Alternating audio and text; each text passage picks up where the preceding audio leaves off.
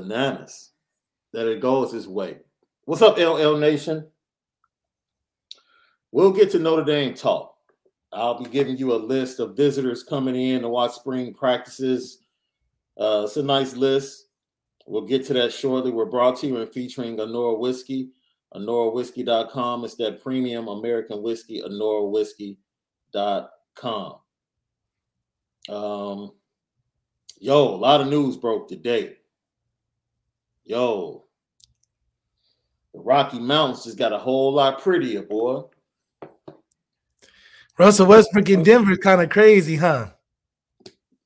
Hey, I care less about Russ. I'm just talking about Sierra's in Denver. That's all I'm saying. Oh, I mean, you think there's any money? A lot prettier. You think there's any money out there for her in Denver more than Seattle? She's a little bit close. You would think she's a little bit closer to LA now. She's not as far northwest. It's probably the same distance flight. What do you think? She's definitely closer to Vegas because Vegas is kind of in between both. So if she wants to go do shows in Vegas or something, there's money to be made. Seattle is kind of boring, though. Seattle has great high school basketball, great high school football, NFL football. The Mariners, they had a decent season, almost made it into the playoffs, but they've been pretty terrible over the last decade. I mean, and it's always raining. I mean, there's not much to do in Seattle, my man. I got family up there, big time family up there. UW alumni, all of them. Big time UW alumni. And it's a beautiful place when it's not raining. I don't know if you've ever been up there. I have. Bucket list for everybody. If it's raining all the time, what's up there for me? Bucket list, man. I think like going to a game when Washington football is good, they have one of the best experiences on a Saturday. I stand by that. I went up there when I was a teenager and went to a game. It was one of the dopest experiences. We took a boat to the game. And we docked. Damn. We docked. Walked to the stadium. Had a nice little area outside. Barbecue, ate, kicked it, went in, watched the game, came out, chilled on the boat. Everybody was just on the dock chilling. Went back home. I mean, it was a beautiful early fall day. So it was a great experience. Seattle area is cool, man. They have some nice. Portland is dope to visit too, though. A lot of people sleep on Portland, bro. Like if you've never been to Portland, it's a nice place to visit. And that part of Canada, like going across the border, that part of Canada is dope too. It's dope too. So the Northwest, man, is a nice area, man. I'm sure Sierra was probably ready to get out of there. She's from the ATL, shawty. I mean, I'm sure she was ready to get out of there. Yeah, I mean, she definitely wasn't thinking that.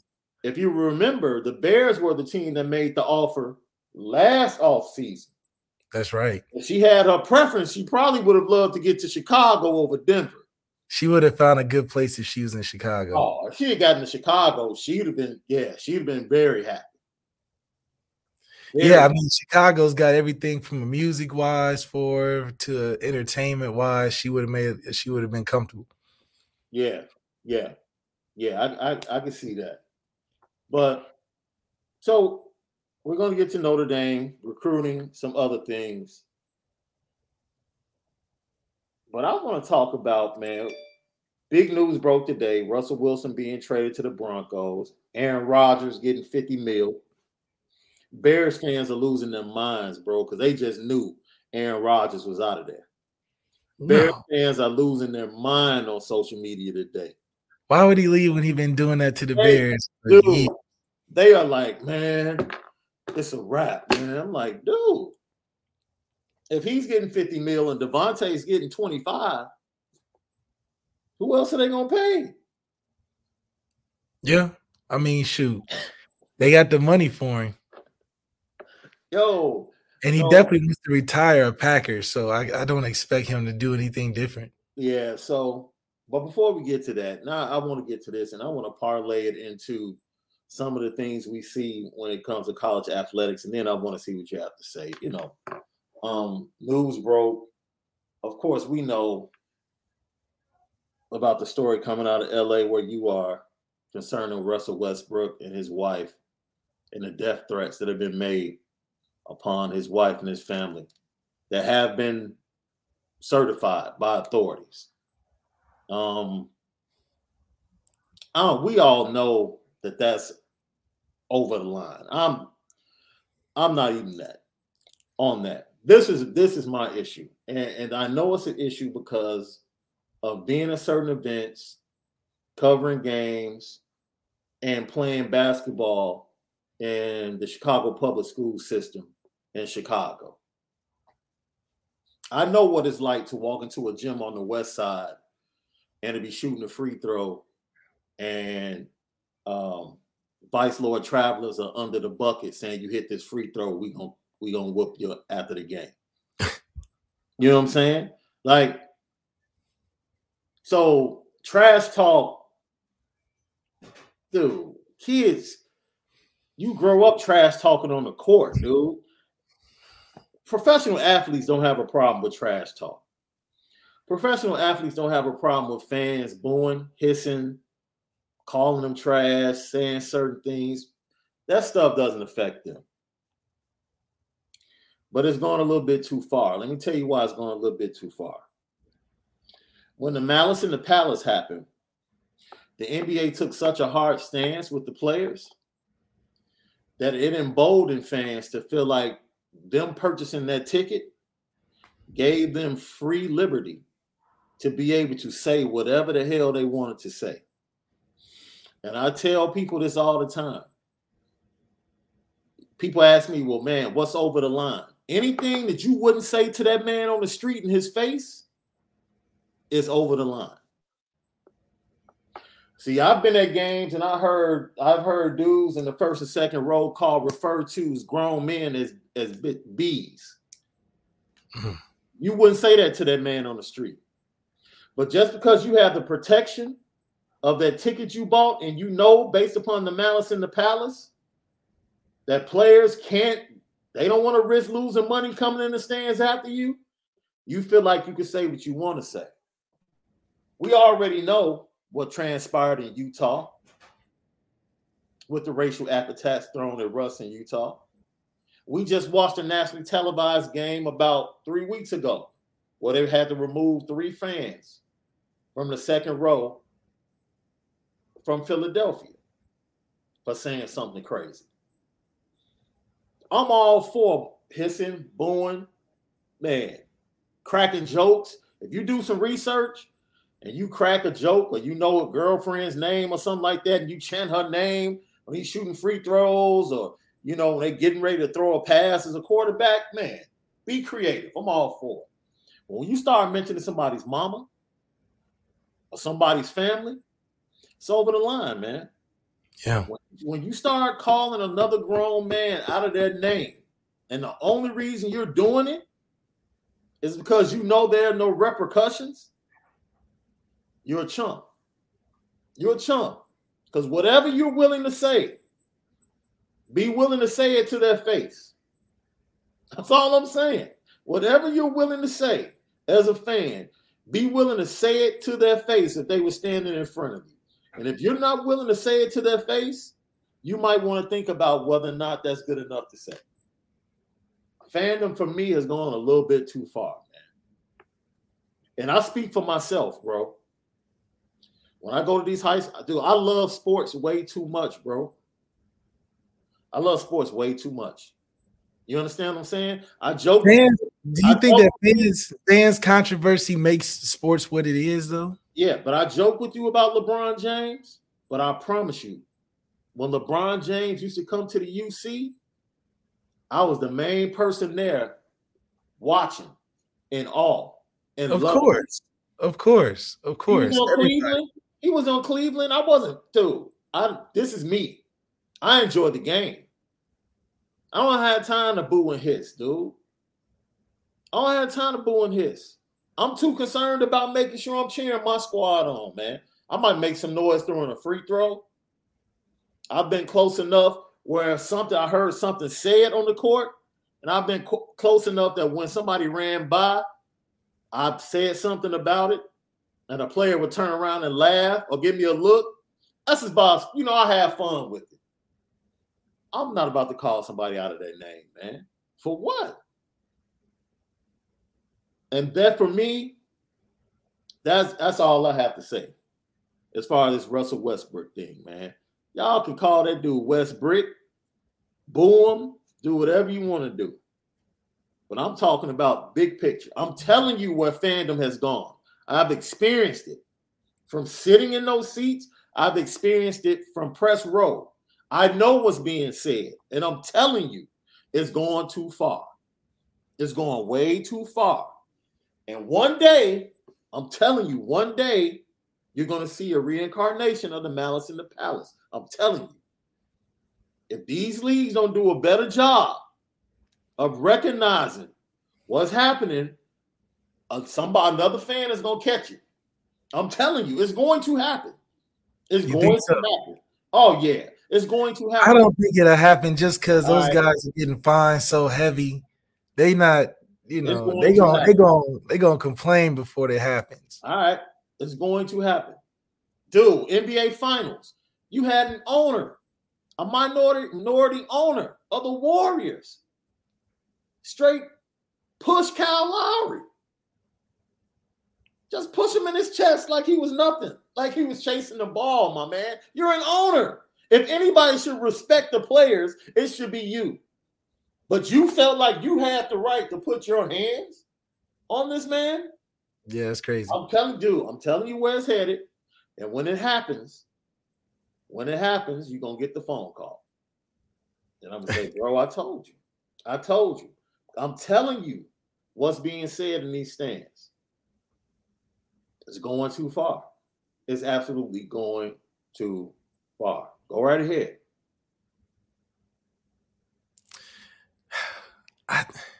You sometimes, you saw the shot where LeBron was talking about sometimes he looks in the crowd and looks for a hater for motivation. Yeah. I think that's just a part of the game. You know what I mean? If LeBron felt the same way as Westbrook, LeBron wouldn't be who LeBron is today. Just because how would he ever be able to ever play a game? Right? People are talking stuff about LeBron every single day. So if LeBron can do it, Westbrook, you just got to play better. No, I mean, don't do that. Don't hold those players to the level of LeBron. Everybody doesn't. No, it's not the level. It's not the level of LeBron. It's just the fact that Russ, you can control how many turnovers you're getting in the game. No, he can't. That's why people.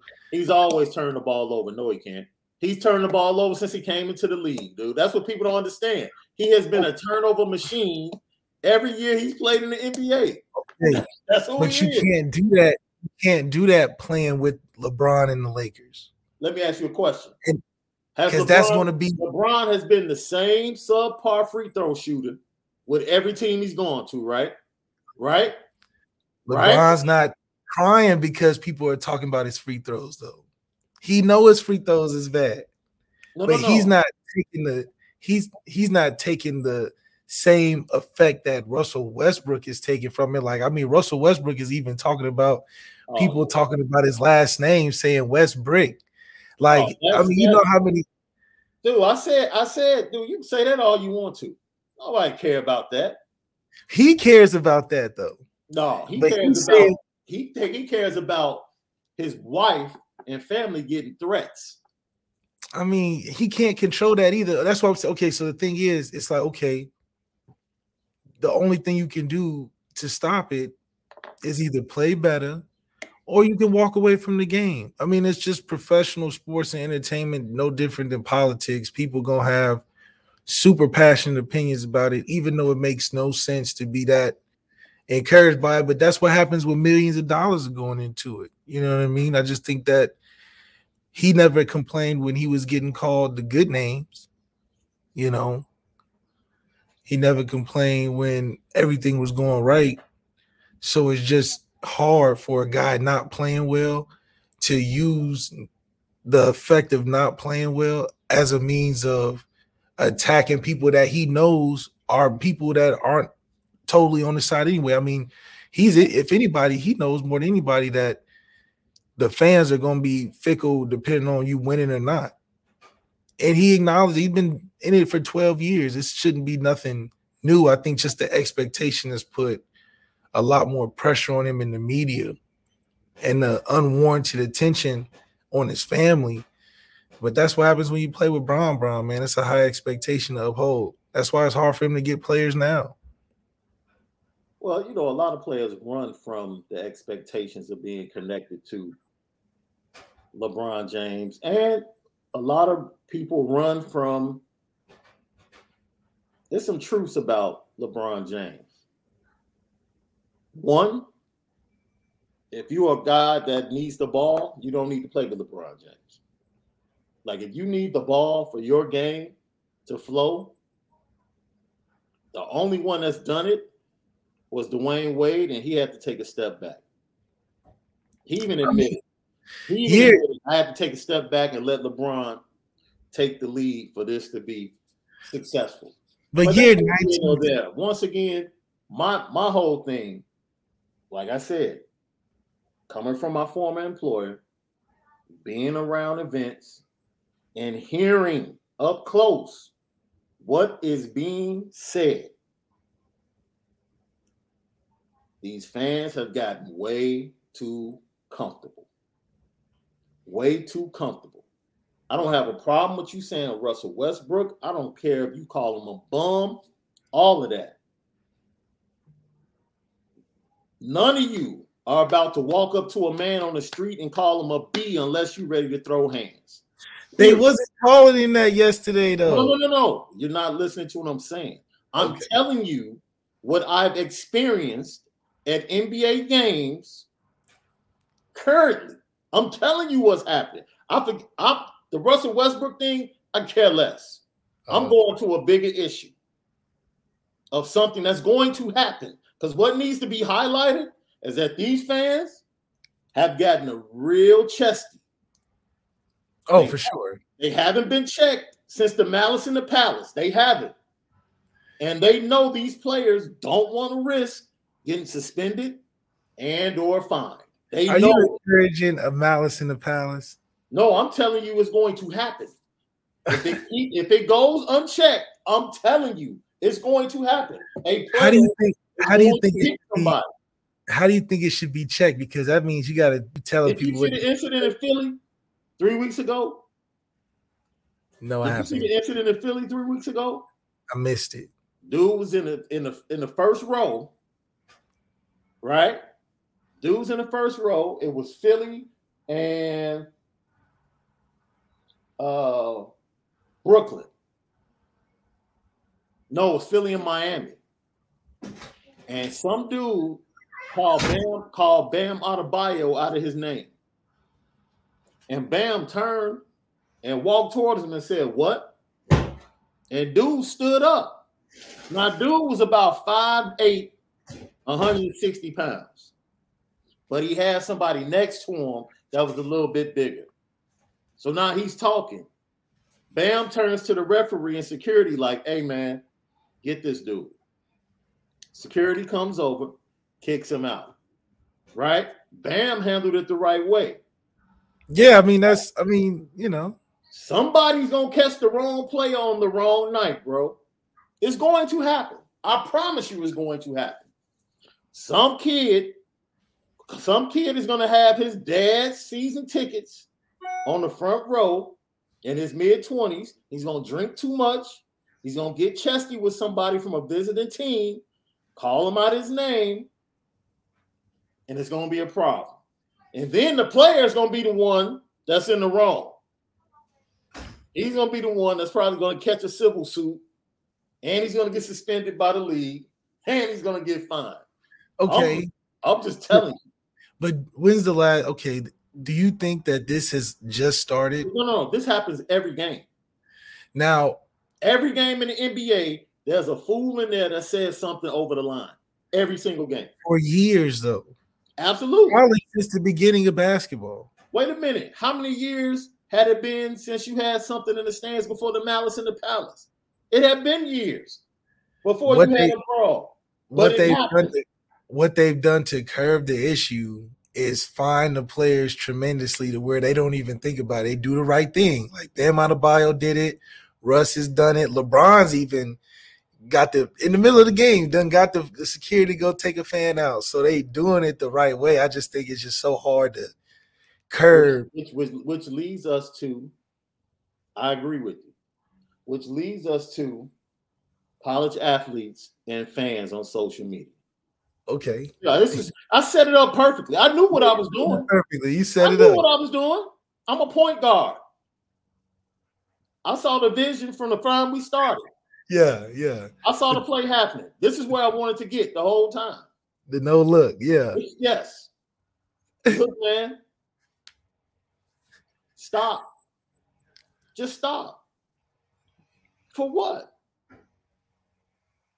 If you want to crack jokes on Michigan, you want to crack USC jokes, that's fine. But I see stuff being said about 18-year-old, 19-year-olds' parents, people tweeting at parents of players. Dude, it's getting way too comfortable. It's getting way too comfortable. And you know how youngsters are. I guarantee you there's going to be a youngster out there that's going to be like, all right, pull up. Pull up. It's just a dangerous game, man. And it's like a powder keg in the middle of the house, and it's waiting to go off. And it's not going to be a good thing. It's just not. I don't know if it's going to go off in high school. I don't know if it's going to go off in the college ranks or in the professional ranks. Something's going to happen because there's social media and fans getting real chesty, talking real crazy. It's like just for us, man, the comments after the show that we take time to respond to. Dude, we have to calm fans down. Like, hold on, relax. Relax. Yeah. It's cool that you have that opinion, but you're a little bit too amped up about whatever we said during the show. You know, you feel a certain way about Marcus Freeman.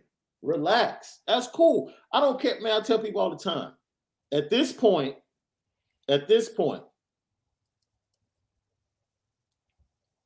if you didn't want Marcus Freeman to be the head coach of Notre Dame, there's nothing you can do about it right now. Nothing. Nothing. So what are you about to sit in the corner and pout as a fan? Or enjoy the fact that this dude has the #1 recruiting class for the next cycle. At least for the next couple of years. For the next cycle. Like, enjoy the direction of the program as a fan. As a fan. Like, why would you want to continuously put your mouth on the person that's leading the program? Why? You know how I feel about the second best player in NBA history, but gosh darn it, if that dude didn't entertain me on Saturday night, he put on a show. And I loved it. I loved every minute of it. Every single minute of it. I don't have to feel the same way about him that you do, but I love when he entertains me. Wait, hold on. Feeling and facts are two different things. Let me flow. I'm trying to get to a point. But that makes a lot of sense, though. You understand what I'm saying?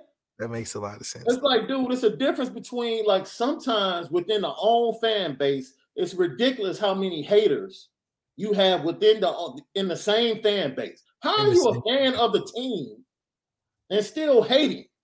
Got the most to say. How are you hating on your own program? There's a difference between hating and wanting the program to be better. Dude. Hating on the program is just talking crazy. Everybody's stuck. Everybody needs to get fired. Crazy. Wanting the team to be better is maybe we need a different player. Maybe it's a scheme thing. Maybe it's some things we can stitch up. Encouragement.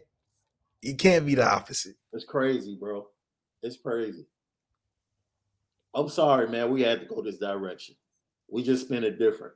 Our conversations are different. It's like, dude, just be a fan. There's nothing wrong with that. There's nothing wrong. Just be a fan, dude.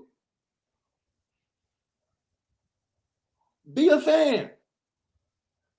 You got to. And it's the other thing too is that it's hard to be a fan when you feel like you're on the team because you love the team so much. That's the thing with Notre Dame fans is that it's a love or hate relationship with Notre Dame. There's no in between. So if you like Notre Dame, you might as well feel like you got a jersey on with the team. So there's a different level of belief that a fan has than a team at that time has. The fan got the tradition, the culture, all of that. But the team, it's sometimes you win, sometimes you lose, and I just don't see good losers out there. And fans are a part of that as well. It's like, dude, let's be real. The 22 recruiting class was ranked as high as it was, not because of the offensive side of the ball. Wait a minute, hold on. Let's be real. The 2022 recruiting class was ranked as high as it was, not because of the offensive side of the ball. No. It was because of the defensive side of the ball, which was headed up by who? Let's be real. The lead recruiter. Let's be real. And now the same dude that was the spear for that has jumped over, and he's the lead recruiter for the entire program. And I went out on the limb yesterday and said, Notre Dame's going to have the number 1 recruiting class in December. Firmly believe that. Yeah. Firmly believe that. You got people talking about Notre Dame's going to be 7-6. Man.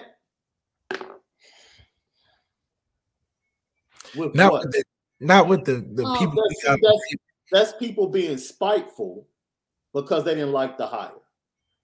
And not even because they want Kelly back. They just didn't like the hire. They just didn't like the hire. That's true. Because, wait a minute, because if Luke Fickell had become the head coach. Oh. Wait. Luke Fickell would not have coached in the Fiesta Bowl. He wouldn't have. He might have been in the booth, but he wouldn't have coached the Fiesta Bowl. Which means somebody on that staff would have coached the Fiesta Bowl. Right? Would have been Marcus Freeman anyway. It doesn't matter. Marcus Freeman might have gone with Brian Kelly. If Luke Fickell. He was coaching that Fiesta Bowl.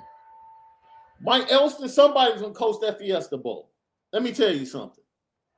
The offensive line still stunk. Jack Cohn was still who he was. C. Lou was still who he was. Team wasn't going to change. The team wasn't going to change. The team wasn't going to change. At the end of the day, what's your job as a coach, bro? Coach, what you got? What's your job as a coach? Coach, what you got and win games, man. Your job is to put your team in the best position to win. In the best position to win a game. Let me ask you, how many opportunities did Notre Dame have offensively to win the game in the fourth quarter? They had the last possession. No, they had the last 2 possessions. The last 2 possessions. That's right. They had some crucial turnovers they should have converted in the points. 2. Yeah. They had the last 2 possessions to win the game. And every Notre Dame fan knows if they had been asked before the Fiesta Bowl, do you want the ball 2 times in the fourth quarter with a chance to win the game? I bet you everybody in this chat would have took it and would not have cared how it got to that point. I don't think they would have known Jack was at 61 passes at this time, but we would have been confident in the 2 drives to win. And this is what I'm talking about, man. This is why it's foolish after the Fiesta Bowl, people berating players, talking about players. It's like, for what? For what? Are you really that upset over a bowl game loss? Bro, I tell people all the time how tense I get during games. I make everyone in my house leave. It doesn't get any more tense than that. It don't. But I'm not about to be tweeting players. Yeah, lead the players. I'm not going through all of that, man. Life is too good. Leave the players alone. They beat themselves up enough on Twitter. Life is too good. I'm way too blessed, man. I don't have time to be using energy to tweet players, call them out of their names, death threats, all that crap, man. Miss me with that. Fans have to be better. We just can't ask players to have thick skin. Fans have to be better. Period. This is a joint venture. Fans have to be better. Your fandom should have some type of leash. You should have a leash on yourself. You know what I mean? I don't care if you go, man, Notre Dame takes a tough loss, or Nora Whiskey should have sold out after the Fiesta Bowl. If you took it tough, go to NoraWhiskey.com. Get you a couple of bottles. Yeah, get you a bottle, man. Get you a couple of bottles. If you feel like Notre Dame's going to lose 6 games this year, that means you're placing 6 orders with a Nora Whiskey. Make it happen. I don't understand how we lose more than 9. I mean, we lose more than 3 games, considering the team hasn't changed that much. If anything, we've only gotten better and in a better position than years before. And the team's talking better. The team has been talking like this even when we was undefeated. Even when we was undefeated, the team wasn't talking this crazy this early. I mean, we didn't even start spring yet. They talking about national championship. It's crazy, man.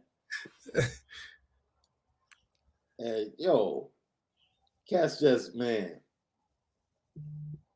So let me give you a list of some visitors, man, that'll be coming in. The first day of spring practice, our guy Carnell Tate will be there. Dante Moore is going to be visiting this spring. He has not given a date yet. Also, everybody, I saw some comments yesterday. I saw some comments on our Twitter page. Dude, Dante Moore is not going to LSU. I don't care if he took a picture with Brian Kelly. Take it from us. Take it from my co-host who talks to the man. Dante Moore is not going to LSU. No. Book it. Ian, book it. He's not going to LSU. Stop fretting over him visiting LSU. That's just the name of the game. Everybody wants to take their officials and get their time in and get their visits in. You know, kids want to take those pictures in those jerseys too, you know. Yeah. Let's see. Cooper Flanagan. He'll be here on April 8th. Vazina is still looking to visit, but it's pushed back a little bit. Julian Sayin and Jason Moore are finalizing dates to visit. Anthony Specker will be visiting April the 2nd. And Sullivan Absher and Jaden Greathouse will be visiting for the blue and gold game. So those are some recruiting updates. Nice. And then a new Tyseer Denmark is also going to be visiting Notre Dame. So that's what we're talking about today. Like this, it's pretty important. Next 60 days for Marcus Freeman. This is closing time. Because a lot of big guys on the board are pretty much making their last visits and ready to make decisions. They're ready to make decisions. So it's closing time for a lot of big guys on the board for Notre Dame. And this is where Marcus Freeman will truly establish who he's going to be. Is he going to be that guy? Is he going to be the closer, the ultimate lead guy in recruiting for Notre Dame? Over the next 60 days, we'll see if he can wrap up some of these big guys. Can he wrap up Dante Moore? Can he wrap up Carnell Tate? Can he wrap up Devin Houston? Yeah. Jason Moore. All these kids that are coming in the month of March and April to watch practices and to go to the blue and gold game. We'll see. We'll see. And then on top of that, more importantly, bro, you know how it is. You have to continue to recruit the guys that have committed. That's the most important part, retention. Retention. Because it's so far out. Yeah. Yeah, you have to be able to retain. And from everything we've heard, everybody is all good. Even though kids are still acknowledging. But this also has to be a 10-win season, at least, to have some retention in there because, guys also they want to go where it's hot. LSU picked up a lot of recruits the year they won. Yeah. And Alabama picks up recruits every year because they're in the finals every year. Yeah. So we get close. That's going to help retain that class that's looking to be in the championship at least 2 of the 4 years there. Yeah. And then y'all stop fighting in the chat too, man. We're just having a conversation. Stop fighting in the chat. It's just a conversation. But we do both, man. Everybody needs to be better. Because this college football experience should be utopia. Win or lose. Like being a fan of Notre Dame should be utopia. Like good with the bad. Like one of the things we have a great time talking with your former teammates about is the tough losses. No, and the stories from those tough losses. Like, yo, there's some good you can pull out of that as well. Like, you don't want to lose, but hey, it is what it is. Let's go to some comments right quick.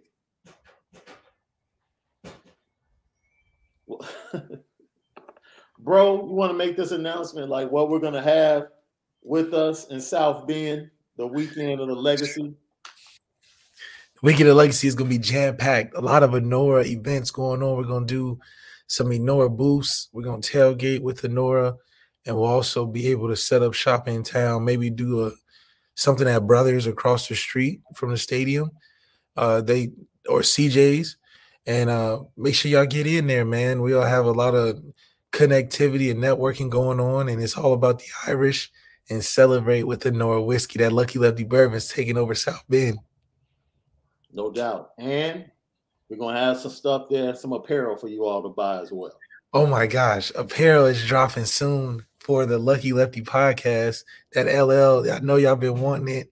We're bringing it to you to the front door. We're bringing out all our favorite quotes, the Screen Poppers, the LL Nation, the MF Era. It's all coming to you guys. We love the support. So we're going to be rocking out, man. We're really going to form something huge here. Chad, Del Preach said, BK. The picture was kind of crazy, man. Did you see it? It was a little weird. It was BK, weird. It was weird. For these photo shoots, man. He 0 for 3, isn't he? In these photo shoots, 0 for 3. Yeah, he hasn't hit on one yet. I don't think he's got anything right. Are you shocked? I'm very interested because you have some type of connection to Jaden going back to 11 on 11 and 7 on 7. Were you shocked that he chose LSU, especially after they convinced Miles Brennan to stay? No, I think it was a great opportunity for Jaden to kind of get out of a stagnant situation with Arizona State. Mm-hmm. Because he was a 3-year starter, not really making too much headway in the Pac-12, which if you're trying to get to the league and you're struggling to be the main team in the Pac-12, then you got a lot of work cut out for you. So I think this is a fresh restart, and it's a smart decision because a lot of people wasn't expecting him to walk away from a comfortable situation. But the reward down in LSU, he's probably seeing the same path as like a Joe Burrow, a team that probably needs a veteran, established guy. Yeah. Great opportunity in the SEC. You go in there, you start, you beat Alabama, you put yourself in the mix, for that draft class. So I think that's his idea, is like taking a next level up, a next step up. So you can't really blame him. I think there was nothing left, kind of like how Brian Kelly left Notre Dame. It was just nothing left for him to really get out of it, the situation, than a championship, which is harder to come by than to go somewhere more available. I feel the same way. Demetrius Rex, thank you for tapping in. Do you think Dante visits when Dante visits, it'll be a let's talk commitment type of visit. At this point, every phone call from Tommy is let's talk commitment. Like we've been having that conversation for like the last month or so. Like, yo, what's good? The one thing we do know is the relationship is established. So man, if anything, it's about locking in the deal, signing that dotted line. Yeah. But also continuing to see if this is the right fit. I think this season is going to be important to showcase what type of offense we can bring. Mm-hmm. Having a Dante watching and even developing a Tyler Buckner. I'm sure Dante, being wise in this game of recruiting, he's going to see what is Tyler looking like when a whole year is dedicated to him and this is his first year really starting. Yeah. So, another CJ Charles Jagasaw just hit me. He's going to be coming in for the blue and gold game. And just today, he was crystal balled for Notre Dame by a couple of publications. And I wrote a piece on Irish Breakdown about a month ago. Number one player in the state of Illinois, big-time offensive tackle. Notre Dame was the first school in the door when the period opened in January. Like his school cut the lights on, and Notre Dame was like in the door. There you go. And his Coach Judon A, says Notre Dame has done an incredible job. So that's another dude.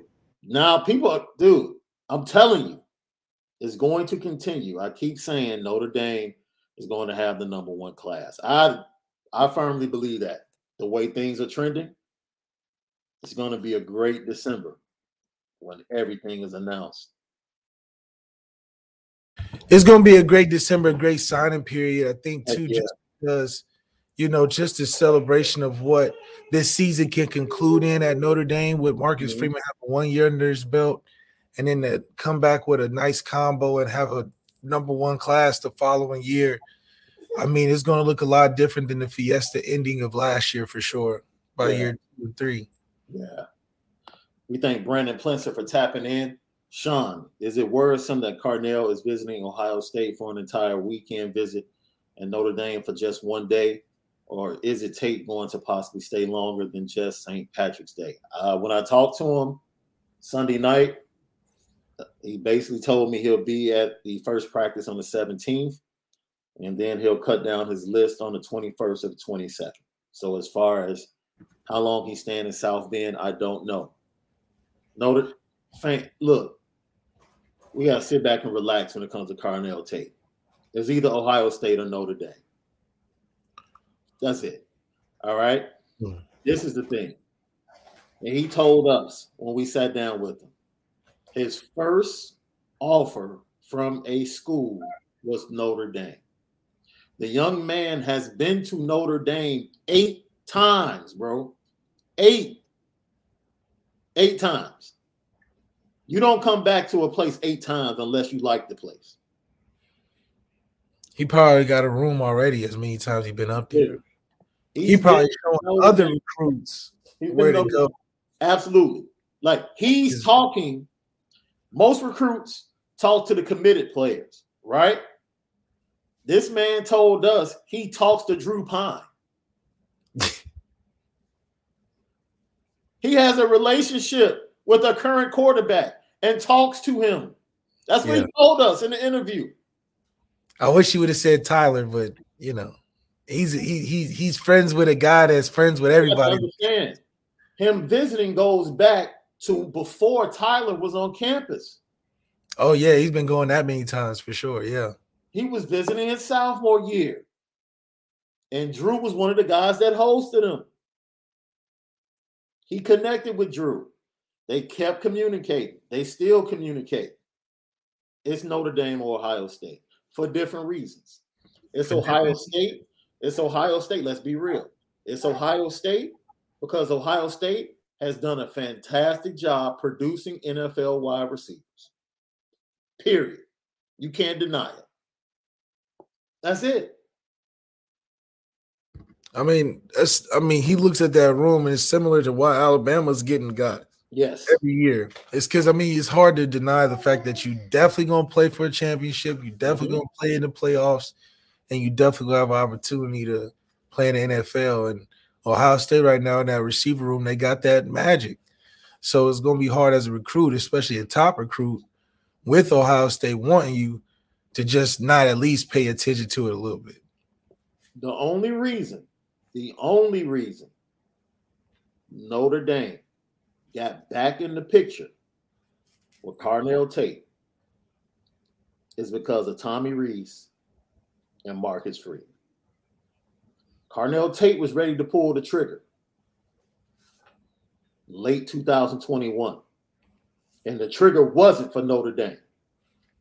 He was ready to pull the trigger, and the dynamic duo got Notre Dame back in the picture.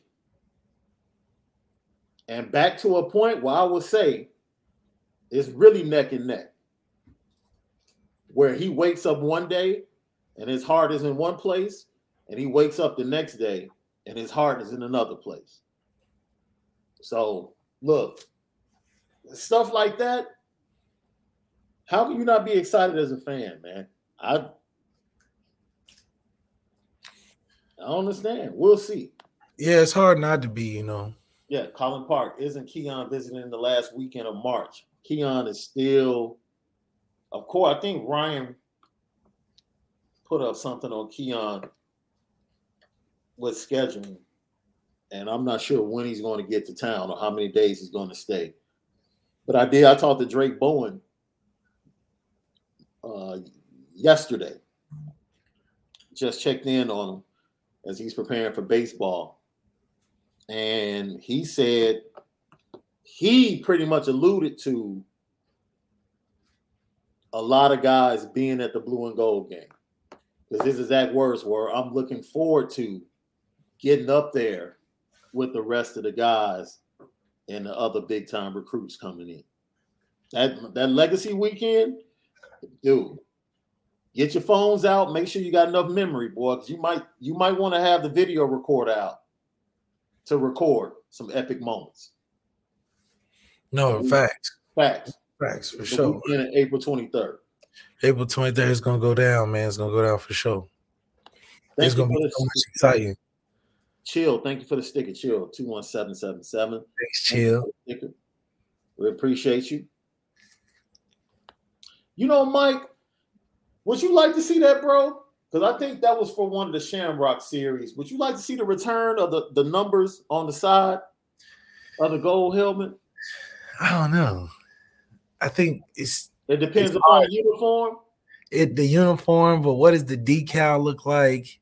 It's hard to put anything really on that Notre Dame logo, that Notre Dame helmet. Yeah. Because the gold just stands out so much. Now the jerseys you can do all type of different things with. That when they did the white helmets that had the shamrock on the side, it wasn't a gold helmet, it was more metallic colored. So even that, it was different. Yeah. Michael Jenkins hit us up. Thank you for tapping in. He said, y'all gonna have the merch for the big brothers. We got you, Mike. Hey, you already know we big brothers ourselves. You know, we ain't huge, but we definitely big. This is funny. You want to laugh? I'll give you something to laugh at, okay? You ready? Hit me. 1, 2, 3. Oh, yeah. That's a joke. That's probably the best joke. That's the best joke on here. If Kelly steals Dante somehow, rips up Ohio State or Notre Dame, that $100 million went to a good thing. But I don't think that he can pull that magic. He hasn't been pulling magic since he got there, so I definitely don't think it's Dante. Oh, dude. Man, your sources are awful, Dr. Carl. Dr. Carl, you've been listening to some USC people or something. That's a horrible source. Whoever told you that, they're awful. That source ain't doing their job very well, man. For sure. Ooh, man. Tracy Pons, thank you for tapping in. Recruiting idea, we can have quarterbacks week. All former Notre Dame quarterbacks come to Notre Dame for a game week, sideline access. See, the last part, sideline access, we ain't had that in about a long time. So that's all you got to say is sideline action. Now we don't need it during the game. I want to sit down like the rest of them, but sideline access before the game, it's a must. We got to get the pictures and everything. We got to get right. Colin Park, he's throwing out his guesses, his predictions. Keon, Dante, Carnell, and Pemba, Jagasaw, Drake, Peyton, and Jason Moore. What are the odds we land all of these guys? I say 50%. I think we'll get half. I think more than that. Oh, is that Peyton? I think we'll get. I think Peyton is a lean right now. Drake, I think Drake too. I think we got 5 out of the 1, 2, 3. 4. We got 5 out of the 7. Oh, 5. 5 of that's 8. Those are 8. Right. 1, 2, 3, 4. Yeah, 8. Yeah, 5, I think 5. We playing spades here, so I'd say 5 and a possible. Right? Out of the 8. Yeah. I think we get 5 for sure out of the 8. Just because I think that the 2023, that's 2023, right? Mm-hmm. I think because the class itself is strong, they're going to hold each other together in a lot of that and be recruiting, especially if any of them have interest and say 2 or 3 of them commit, they're going to do a good job of keeping those other guys committed as well. Mm-hmm. Yeah. I rock with that. Let's see what Brandon has to say. ND needs to win the Tate recruitment, and it goes beyond just Tate and his talent as wide receiver. Is about the trajectory of the program and locking in top players from right in our backyard. Well, we did a full show on the nexus between the Notre Dame recruiting at quarterback and how it impacts a wide receiver room. And the most important recruit in that is number 5. He just is. He just is. It's important to solidify a quarterback in the class because without that, it's just hard to operate from an offensive standpoint, especially when you're trying to recruit other dynamic pieces on that side of the ball.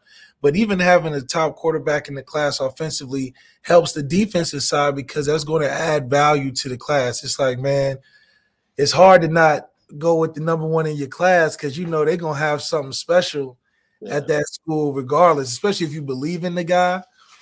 So defensively, you want to be there, especially to have a good relationship to build the class out in totality. I think a lot about when Jalen Smith was being recruited through the All-Star games and stuff, had Notre Dame high on his list. And I remember talking to him before he committed and after, and just what the effect of having a quarterback having an influence, talking about I'll be the captain of the O, he'd be the captain of the D.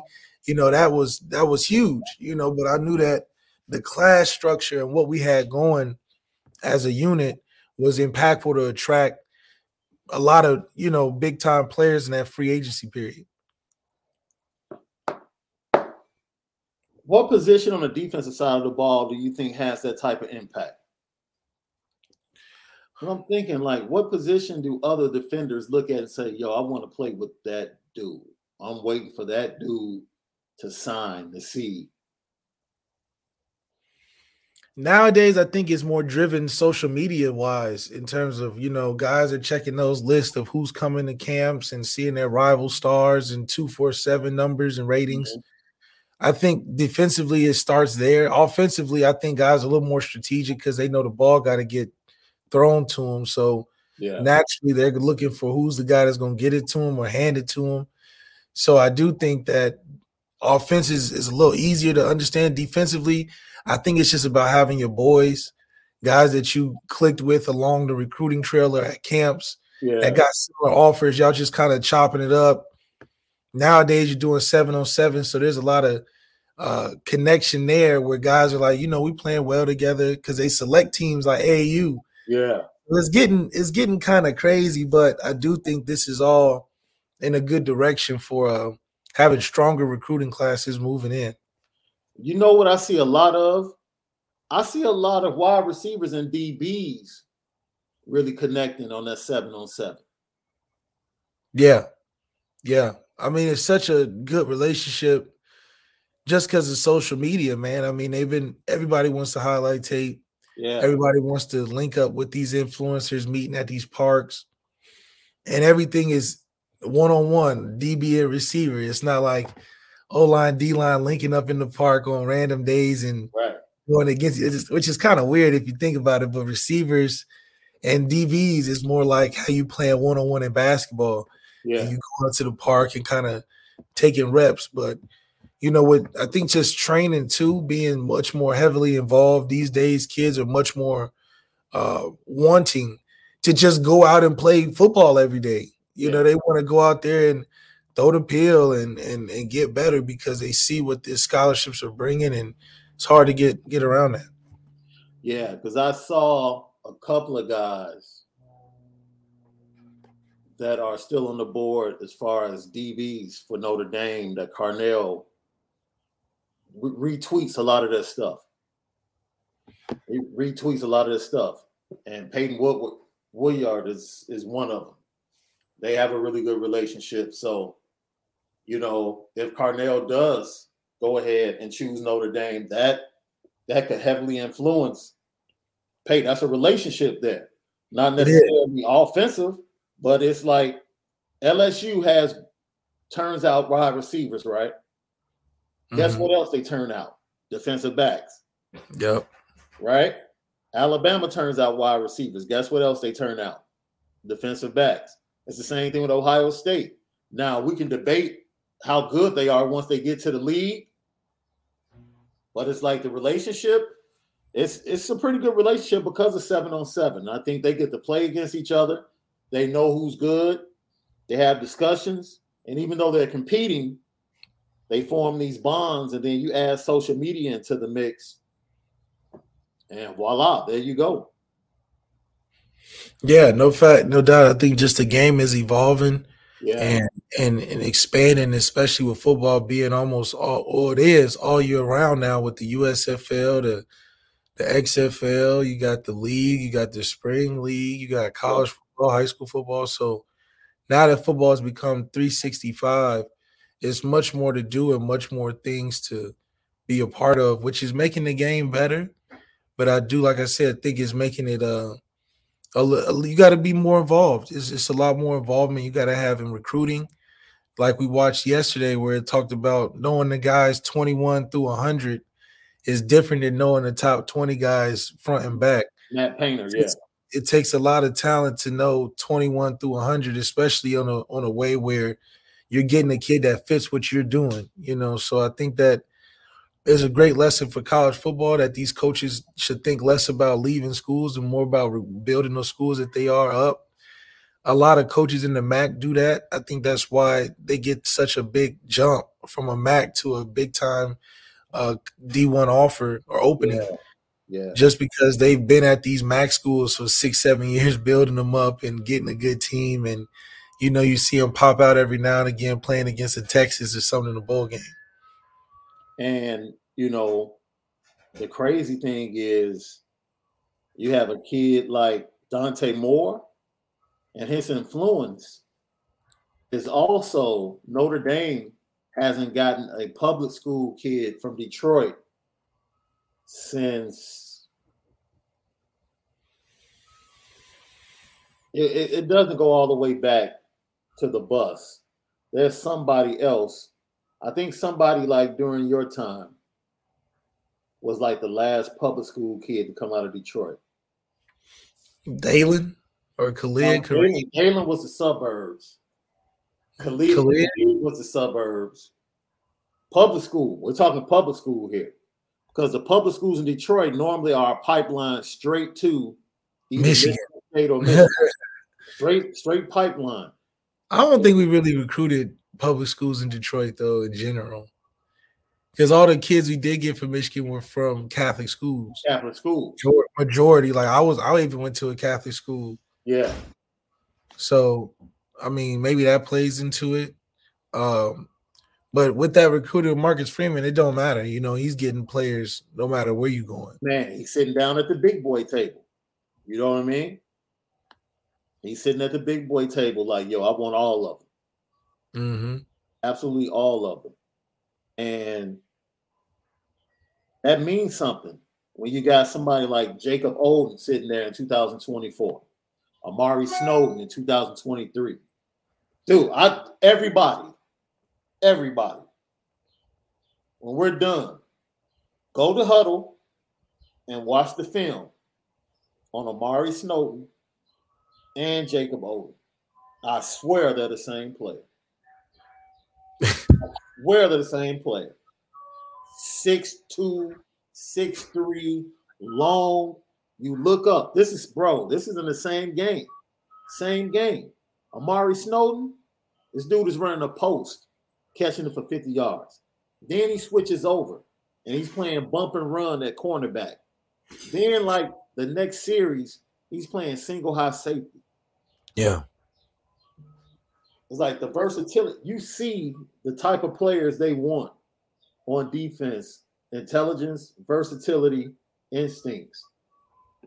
Marcus Freeman knows what he's doing. This staff, they know what they're doing from a recruiting standpoint. And getting Dante Moore, a public school kid, will parlay into the rest of those kids. That's right. It's going to parlay into the rest of those kids. That's why. Especially if you're talking about sealing off a number one class, the defense is clearly talking national championships, and these are the recruits. Get a guy like Dante, you're going to start hearing the offense talk just like that too. Man.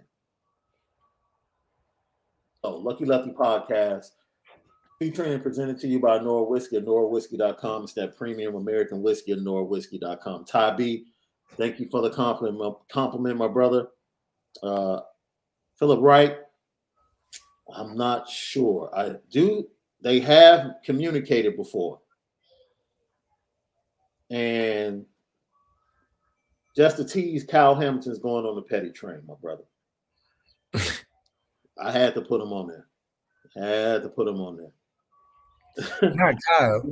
Johnny S., off topic, and I don't know if this was discussed. Go ahead, bro. Give your input. They gave up a lot, bro.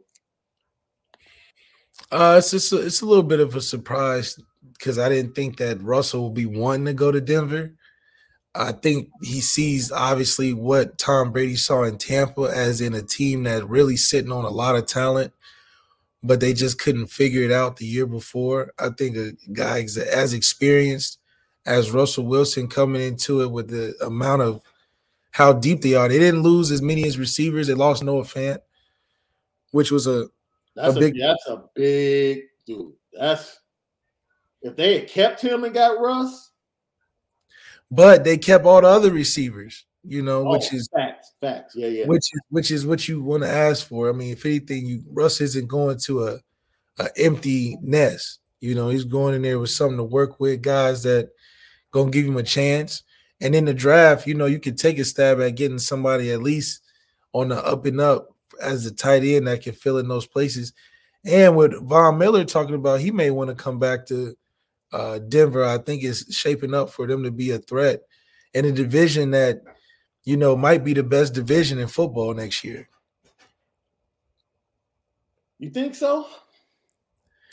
You got Russ, you got Carr, you got Patty, and you got Herbert. That's stronger than Lamar, Baker, Burrow, and Mason Rudolph. Or Dak, Jalen Hurts, Jalen Hurts, Jones, and whoever Washington trying to get. I hate to say it, but this all comes back. And there's no reason to really talk about it until the legal stuff is ironed out. But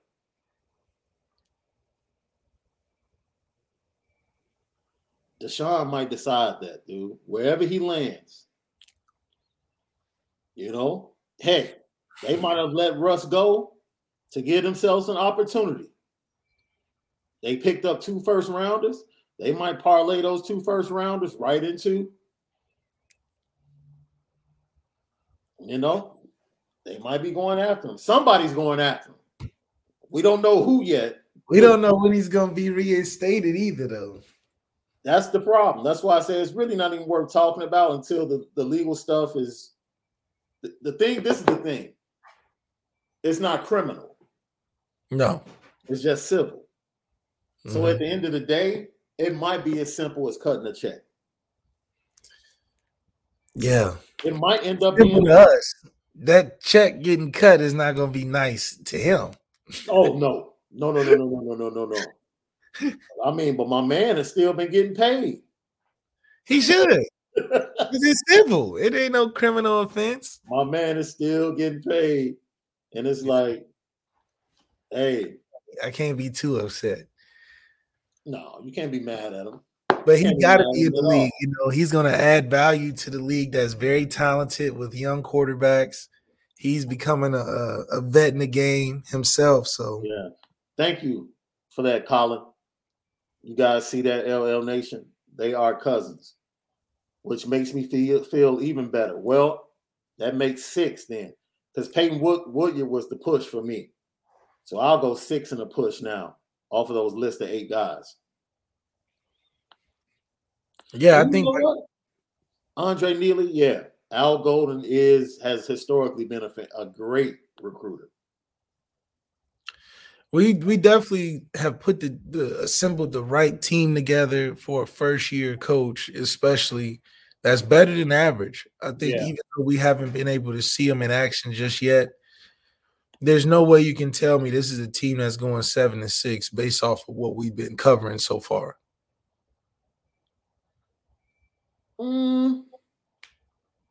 I mean, give me your floor record. I got us at 8 games with the ceiling falling on top of us. I think 8 games is probably the worst case scenario. I just find it hard with the talent. That's like with us losing all the games that I would think would be a little more competitive, and then us losing a game we shouldn't lose, you know. I can see that. But that's still for a first-year head coach at Notre Dame coming after the winningest coach in Notre Dame history. It's not bad. Now, I think that if people respected Brian Kelly a little bit more, the weight of coming after the winningest Notre Dame head coach of all time would be a little different. But that's not, I don't think, in the forefront of what Marcus Freeman is going into. No. I don't think he's like losing sleep, being like, man, I got to follow this up, you know. Nah, I don't see that either. You already know what time it is.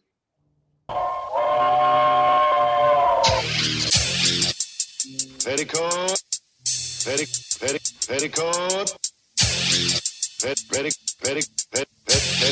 Petticoat Junction. It's time to get petty. Oh, we did a good job executing. Are you upset with something? And fire up the Petticoat Junction train. I just don't like you. You don't? No. What is today's petty historic? Petty Junction.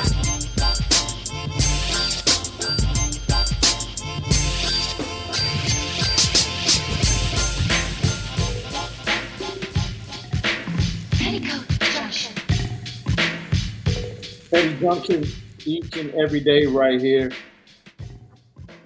Petty stories of the day. So, breaking news, Notre Dame news. Bears offensive lineman, former Notre Dame center Sam Mustipher was just tendered a 1-year deal from the Chicago Bears. So, man, that's right, man. That's my center Sam, man. I remember him coming in, just always being eager to get some snaps, you know, before practice. Real deserving, man. He stayed and got my man right before he took off. Yeah. Now that's all you can ask for, man. Real happy for my guy Mustipher. And he's an engineer. He was one of the few guys on the team really smart dude. Super smart guy. Yeah. A lot of love for my guy Sam Mustipher. Shout out to you, man. So we talked about it a little bit earlier, man, and I brought it all the way full circle. All the fans that go over the line, man, I just have to put you all on the petty train. Got to. Jack, come on, man. Clean it up. Players need to be thicker skinned. Fans need to relax, enjoy, especially Notre Dame fans, man. Stop being pessimistic. Good grief. It's March 8th, for Christ's sake, man. Be happy. You got a lot to be happy about if you're a part of this fan base. Kyle Hamilton, petty train, had the nerve to sit there and tell Colin Cowherd that he feels like he can take Steph Curry one-on-one. Look, man. Look here, bro. I understand you're long and lanky. Bruh, you might not even score, especially if it's make it take it. Steph is getting paid millions of dollars to make sure guys can't block his shot or guard. That's the dream, right? All football players want to be hoopers, and all hoopers want to be football players. Say a regular NBA player, though. You know, I mean, like, I feel like if you're going to gas yourself in these interviews and stuff, go pick Spencer Dinwiddie or somebody like that. Yeah, let it be a comparable player. You shooting for the top of the top? Joe Harris or somebody. Go ahead. Yeah, it's just no respect. Not that he can't, you know. No, he can't. You know, ain't nobody off the street. Pick Tristan Thompson or somebody. Yeah, like, come on, man. I know if I was LeBron or Steph or like Tom Brady or one of these all-time greats, I'm like, what's with all these people just thinking that I'm just some chump out here? I'm the first thing that come to mind for people is me. It's like, what do you mean? I'm 7 rings. Like, you know, like I'm pick Klay Thompson and his cast after his Achilles surgery. Yeah, they be shooting for the king already. Like, good. Where's the respect? You know, where's the respect in sports? Guys don't show that no more, man. It's just like, man, I'm better than LeBron. Like, he was feeling himself. LeVar Ball said his son better than Steph Curry. Like, I'm like, He was feeling himself. He was feeling good about the combine. He had to go put on a show. He was feeling good. He let Colin bait him. It's like, yo. Colin baiting him too. You know, Colin gonna bait him. Yeah. Like, yeah, I can take Steph. I can take Steph. Like, come on, man. Come on, bro. Steph will have too many points for you even check up. Man. You check up, he already got 15. He done hit about 5 threes right there in your face. That's like when you know you playing some good. If you playing a hustler on the pool table, you better break. Because if you let him break, you're gonna be standing there holding the stick for a long time. Seriously. Seriously. Like if you really think you can take Steph, you better win the coin toss, my friend. You better get the ball first. Yeah, I just think it's just like, man, Steph looks so civilian. That's probably why people just think, oh yeah, I can lock Steph up. I can just, you know, get in front of him because he's such a cool guy, you know. Now, I will say this. I used to get a lot of ridicule because I always said Steph wasn't a hooper. I was like, Steph is extremely skilled. He's not a hooper. And people used to be like, man, that's disrespectful. I'm like, no, you have to understand what it means to be a hooper. Right? Like, you see Steph numbers after Draymond Green got hurt and went out. You see how much his shooting percentage has slipped. Steph and Klay and Draymond, they know that system like the back of their hand, dog. And it works. It works so well. And anytime a cog in that system is missing, it impacts all of them. So what are you saying? So Steph is not a dude that's just about to come out and just go get 40, dude. Huh? No, not on a nightly basis. Who's getting 40 on a nightly basis? Oh, it's a lot of cats that are going to run like that. Well, maybe not 40. 30. Have you seen Steph's numbers without Draymond? If he was a hooper, Draymond Green's absence wouldn't affect his shooting or his numbers like that. That's what we doing? I'm just saying, dude. You gonna call him not a hooper because of a number? You done got on NBAstats.com. I don't tell you about the gridiron. You don't tell me about the hard. Wait a minute, though. Wait a minute. We talking about the greatest shooter of all time. You can't say he's not a hooper. You know What is that? Wait. You know who was a hooper? A straight up hooper? Pete Maravich. As great as he could shoot, Pete Maravich was a hooper. He would go to the park. He would go to the park in the middle of the hood and hoop you to death. Steph can't go do that. That's my point.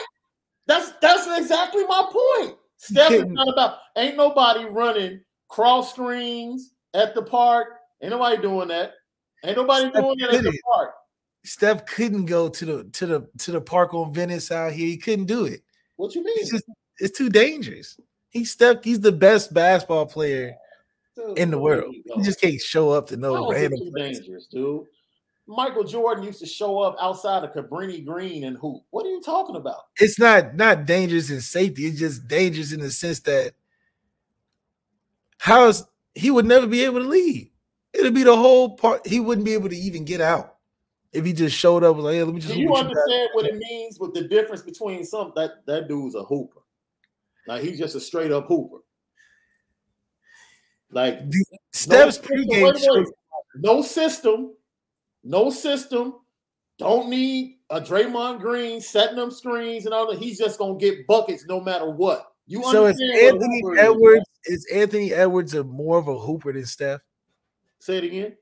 Is Anthony Edwards more of a hooper than Steph? Because I believe Anthony Edwards is a hooper in your definition. You just answered your own question. What do you? I mean, you're gonna say no? No. I said you just answered your own question. No. I'm saying I think Anthony Edwards is a hooper, but I also think Steph Curry is a hooper. If you think Anthony Edwards is a hooper, I agree with you. But I'm saying he's the same hooper that Steph Curry is. He can get a basket anytime he wants to. No. You're missing my point. You keep missing my point. If Steph Curry was a true hooper, Draymond Green being out of the lineup would not impact his offense. It wouldn't. They got chemistry. Y'all just don't want to admit when cats operate better in certain situations. You understand what I'm saying? If Steph if he was a hooper that could just go get buckets no matter what, he wouldn't be shooting 8 percentage points less from the field because Draymond Green's not on the court. Wait a minute. You can't say Steph's not a hooper because Steph was a unanimous MVP. What does that have to do anything? It's a lot of skilled basketball players that are MVPs. There's not a lot of unanimous MVPs, number one. Number two, that means if that's true, that means you're saying that Steph's success is credited because of Draymond, and that's not true at all. No. I never said that. If you're shooting 8% less, stop putting words in my mouth.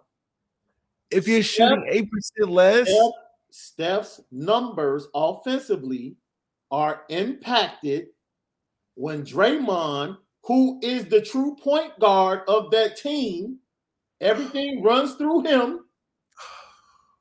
He is the point forward of that team. He's the one that sets the best screens for Steph on that team. And now that he's gone and Wiseman's gone and Looney's been hurt, they don't have anybody to really set screens like that. And Steph has had to dribble and his usage is up, which affects his jump shot and his legs. Because people are hurt, right? Because people are out of the lineup. Okay, but that happens to anybody, though. No, that does not happen to anybody. Stop. Are you kidding me? Do you understand? Do you understand when people get hurt? LeBron James goes bonkers. LeBron James is not even a scorer. And when people get hurt, all of a sudden he's putting up 50 because he's a hooper. He'll go get buckets no matter who's on the court. He can hoop. LeBron James is not about a system and not about the people around him, man. And that's not disrespectful to the most skilled shooter in the history of basketball. Every time we say something, people have to stop getting defensive and taking it as disrespect. Me saying Dame Lillard is a hooper. He's going to go get buckets. You know how often CJ McCollum has been hurt the last 2 years? Yeah. And Dame went and got buckets. But it didn't make a difference. Steph has gotten buckets without Draymond and Clay too, though. Show me. Remember when Clay wasn't there last year? Pockets? You talking about in pockets or consistent? Yeah, in pockets. Yes, in pockets. Yes, okay, in pockets. That's all I'm saying. In pockets. But who's doing it? Who's doing it the whole year outside of LeBron James? What you mean? Kevin Durant wasn't doing it the whole year out when everybody was going. He was doing it in pockets. You talking about in Brooklyn without Kyrie? And Harden. When he was solo dolo. Bro, come on, man. You got to go look at last year what KD was doing in the regular season. He was getting his points, but they weren't winning. The man was leading the league in scoring. What are you talking about? They wasn't winning, though. They lost. Come on, man. Steph Curry was like third in scoring in the league just over like a month and a half ago. Yeah. Now he's not even in the MVP race anymore. Yeah, because the injuries impacted him. That's just like Bron. Thank you. That's all I was saying. And he's still the second greatest point guard of all time. But his injuries can't not make him a hooper, though. No. I didn't say his injuries. No, not his specific. I'm talking about the team around him. Injuries can't not make him a hooper because they're hurt. Come on, man. Donnie. Come on, man. Stop. Donnie. Oh, yeah. No. Come on. Not you talking about people who can't shoot. Donnie. Man, look. If you're he's not even explosive like that. If you're pinning your hopes on RJ Barrett, come on, man. See, RJ got messed up because Ja Morant came in right after and stole the young point guard thunder. And Zion hurting too, man. You got RJ and Zion came in the league hurting, man. Yeah. But see, this is Michael Campbell points out Steph Curry showed last year he could get his own. That's what I was saying. It was no Clay. Wait. Guess who wasn't hurt last year? Clay was gone, but the point forward of the offense wasn't hurt. So now, listen to me. Steph has a lot more on his plate right now. Listen to what I'm saying. And with him having a lot more on his plate is impacting his scoring. Because he doesn't, that's not how he gets his game on, dude. He's not just a hooper like that to just go get it. When you ask him to do more and his usage goes up, it impacts his shooting.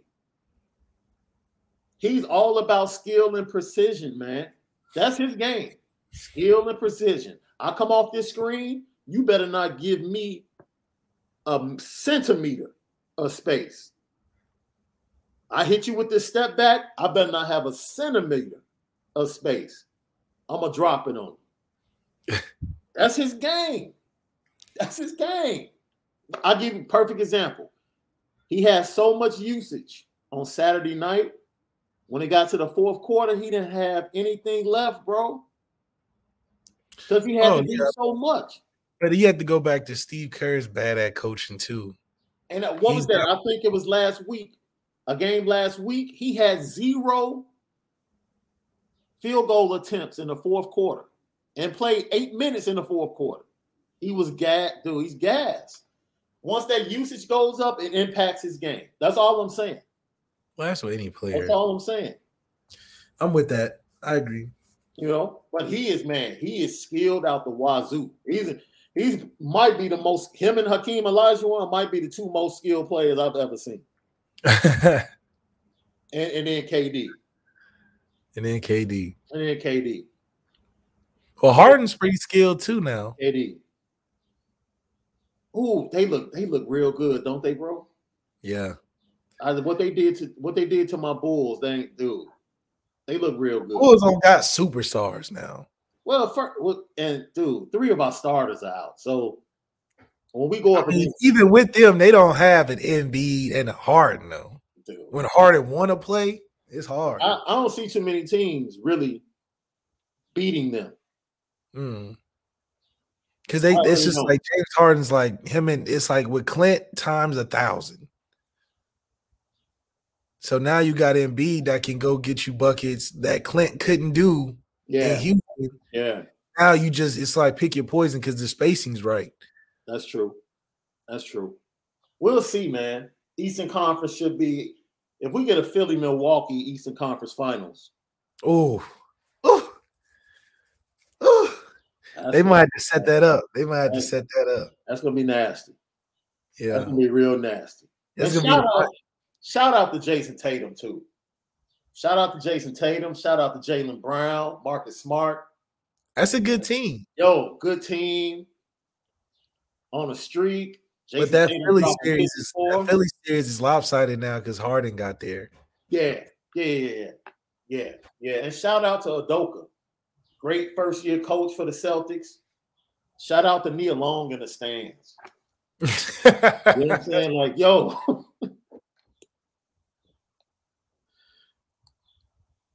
And then, Phoenix, I agree with you guys. Phoenix, when they get healthy, Phoenix is the best team in the West. But I'll tell you this, though. I love my boy Ja Morant.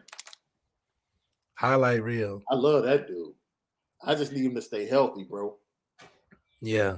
He he's just such a high impact player. It'd be hard for him not to get in the way of stuff, but he just making like Derrick Rose type highlights.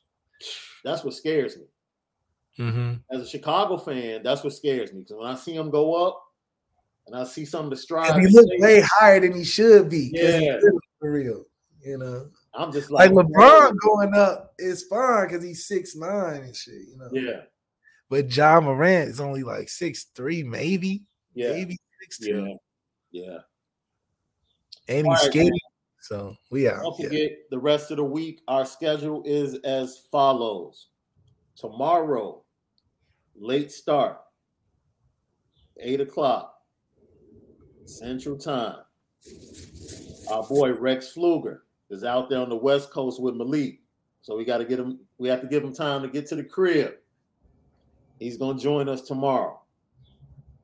Rex said he has some great stories. Rex said he remembers playing you guys. Yeah. So we got some great stories. We'll talk to Rex Pfluger, former Notre Dame basketball player. Talk about this program. And talk about, things are trending up. They'll be in a tournament. He just left Notre Dame this weekend. Mm-hmm. As I said before, because I think the basketball program is setting up some NFT stuff as well for Irish players. So he was there helping with that. So we'll talk about that. And Thursday, regular time, 5:00 p.m. Central, former Notre Dame quarterback Brandon Wimbush is going to be on with us. Wimbush. Friday, we're going to start a little bit earlier in the afternoon as I got Steve Wilfong joins us.